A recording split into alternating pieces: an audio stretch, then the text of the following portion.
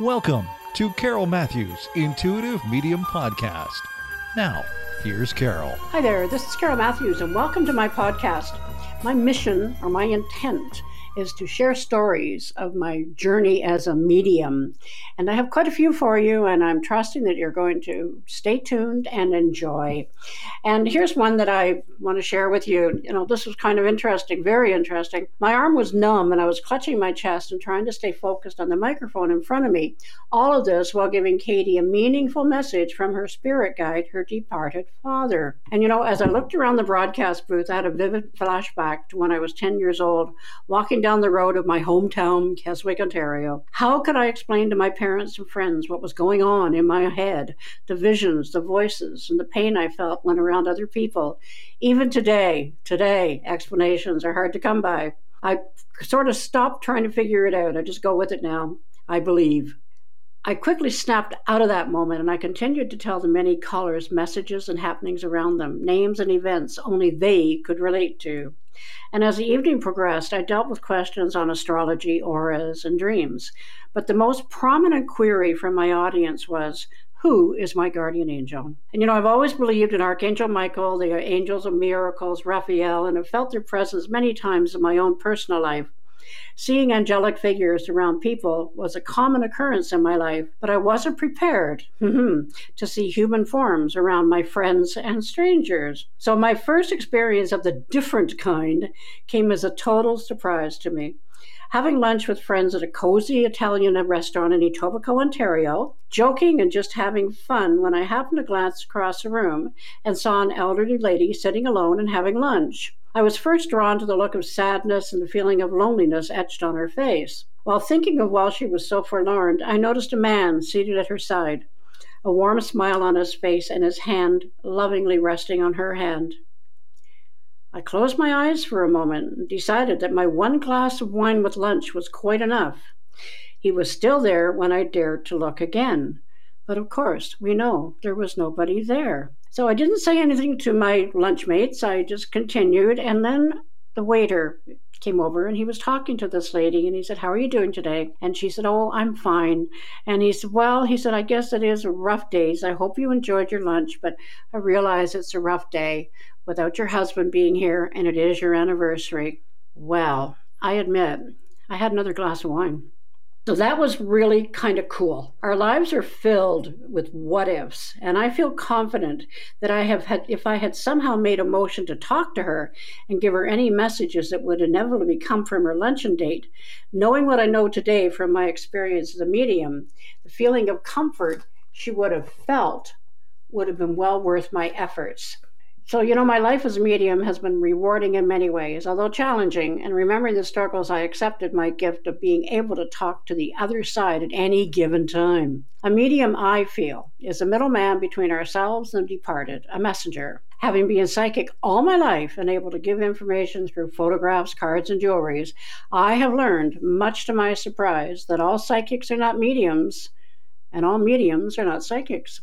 It is a gift and a responsibility that I treat with great respect. And I have discovered that I am a psychic and a medium, so it seems that I am both, which must be why I have part Gemini in my astrology chart, although I am a Sagittarian. So I suppose it could be said that the medium role unexpectedly appeared one day in 1980 while I was doing a psychic consultation with a client. As we were talking about an impending move for her, my body became very warm. My eyelids started to droop involuntarily, and I felt an intense pain in my chest. And I uttered, it just came out, the name Roy. Roy. It is difficult to say who was shocked the most, my client, as that was the name of her passed-on husband, or myself, trying to cope with what was going on with my twitching and pain-filled body. Trying to remain calm, I asked her how her husband had passed on, and I wasn't at all surprised when she said from a heart attack. That certainly explained the pain in my chest, but I was left with the question, how and why through me, and where do I go from here? Well, months and many clients came and went, and the end of each day would find me sitting and still asking why, and asking my guides to help me with the process and the possible answers. Knowing that there is no such thing as coincidence, although I put it off to that, I found myself sitting across from a psychic, a great guy named John Goldsby. I had worked with John in a psychic center in Mississauga, and while I respected his work, I had no idea a visit with him would bring about the biggest turning point in my life. I had made an impulsive appointment with him to get some insight on my marriage. Even when you have a gift of intuition, emotions can get in the way, and outside advice is sometimes necessary. I have to admit, though, I went to John with a bit of a show-me attitude. Not a good one I've seen with some of my clients throughout the years. John sat back, lit his ever-present pipe, I still remember that, looked at me, smiled, and said, out of the blue, "You are having trouble being a medium." Not knowing what he meant and feeling very vulnerable, I retorted with, "Yes, but I am trying to lose weight." With a knowing grin, he continued to talk to me to tell me that there was a lady standing behind me and gave me a description of my maternal grandmother, Mary Kenyon. After letting me digest this information for a moment, he began telling me that my very recently departed father was at my side and was very proud of me and the manner in which I was using my gift. He then mentioned the fact that my dad had a bad knee in life, a complaint I remembered, especially before a rainfall. Not understanding what was going on and wondering when he would get to the issue of my marriage, I remember thinking, well, that was a good guess. We've all got bad knees, and of course they get worse when it rains. There was the attitude. So knowing and understanding today the whole process of a meeting with a medium, I realized that my dad was trying to get a message to me that I was on the right path with my career, and this man, John, was the messenger.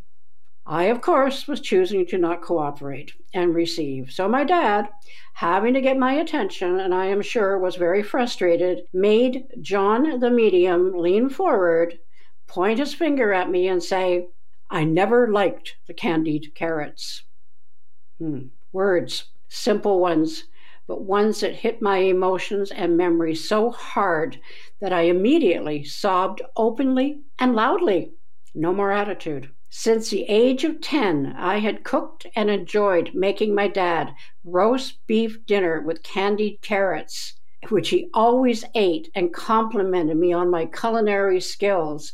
And even after I got married, he'd come for Sunday dinner, and I made roast beef dinner with candied carrots, and he continued to compliment me. Now, passed on and speaking through a medium, he was giving me a message only I could totally relate to. I realized within moments that I had not come, as I thought, to learn about personal matters. I was sent by my guides, my dad being one, to be shown in no uncertain terms that being a medium was real and acceptable. So leaving that office that day was a less troubled and more aware person, me. And most importantly, ready to take on the responsibility of giving messages from the other side. Because of my father, who I admired and still do to this day, if he was there, that made it very, very real to me. So years later, I can't help but wonder what path I would have taken had I not made that appointment and had contact with my father. I trust that it had not been that day, it would have been shortly thereafter. My course was already charted by the powers that be. I just needed guidance and reassurance. I will add, who better to hear this from a father, whether here or passed on? Life has an interesting way of giving us messages, whether we are ready for them or not.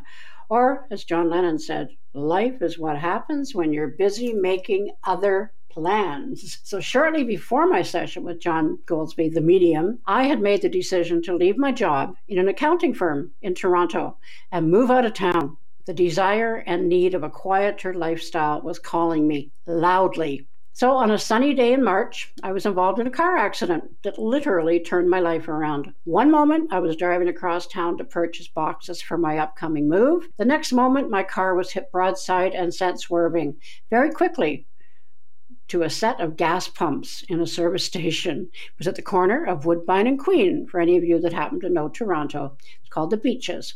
My angel steered my car away from the imminent danger of an explosion, and I was left badly injured, but alive. And you know what? Today, I recognize that it would have been easier had my angels whispered in my ear that I was not to move away, and that it would be a good idea to pursue my gift of awareness as a psychic. But I wouldn't have listened. So they got my attention in the only way they knew how.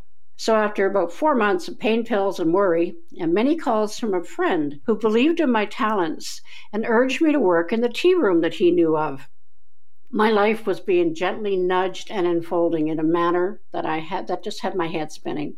So many struggles ensued in the next weeks between my ego telling me I was too good to do readings in a tea room in Toronto, and my bank manager telling me I couldn't afford not to. So again, and big surprise, the universe had plans for me.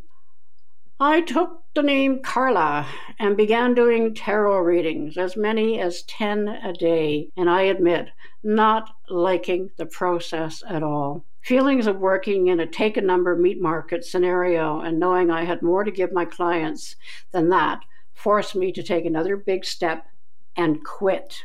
And what happened was I got a really, really bad sore throat. Of course I would, for talking so much. And I went and I took a chance, and I got some very inexpensive business cards made. I got another telephone put into my very, very small one-bedroom apartment, and I just sat there and I just trusted. And the phone started ringing, and the rest is history. So, trust in God and the universe, and they were certainly in the forefront for me then. So it's really kind of neat, and it was my beginning. And now, wow, that was 1979, and this is now 2019. So don't do the math. It was quite a while.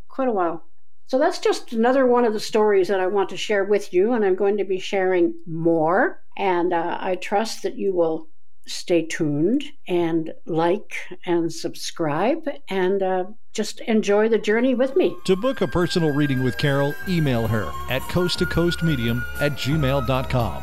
Find her online at carolmatthewsintuitive.com. Make sure you like and subscribe for future episodes.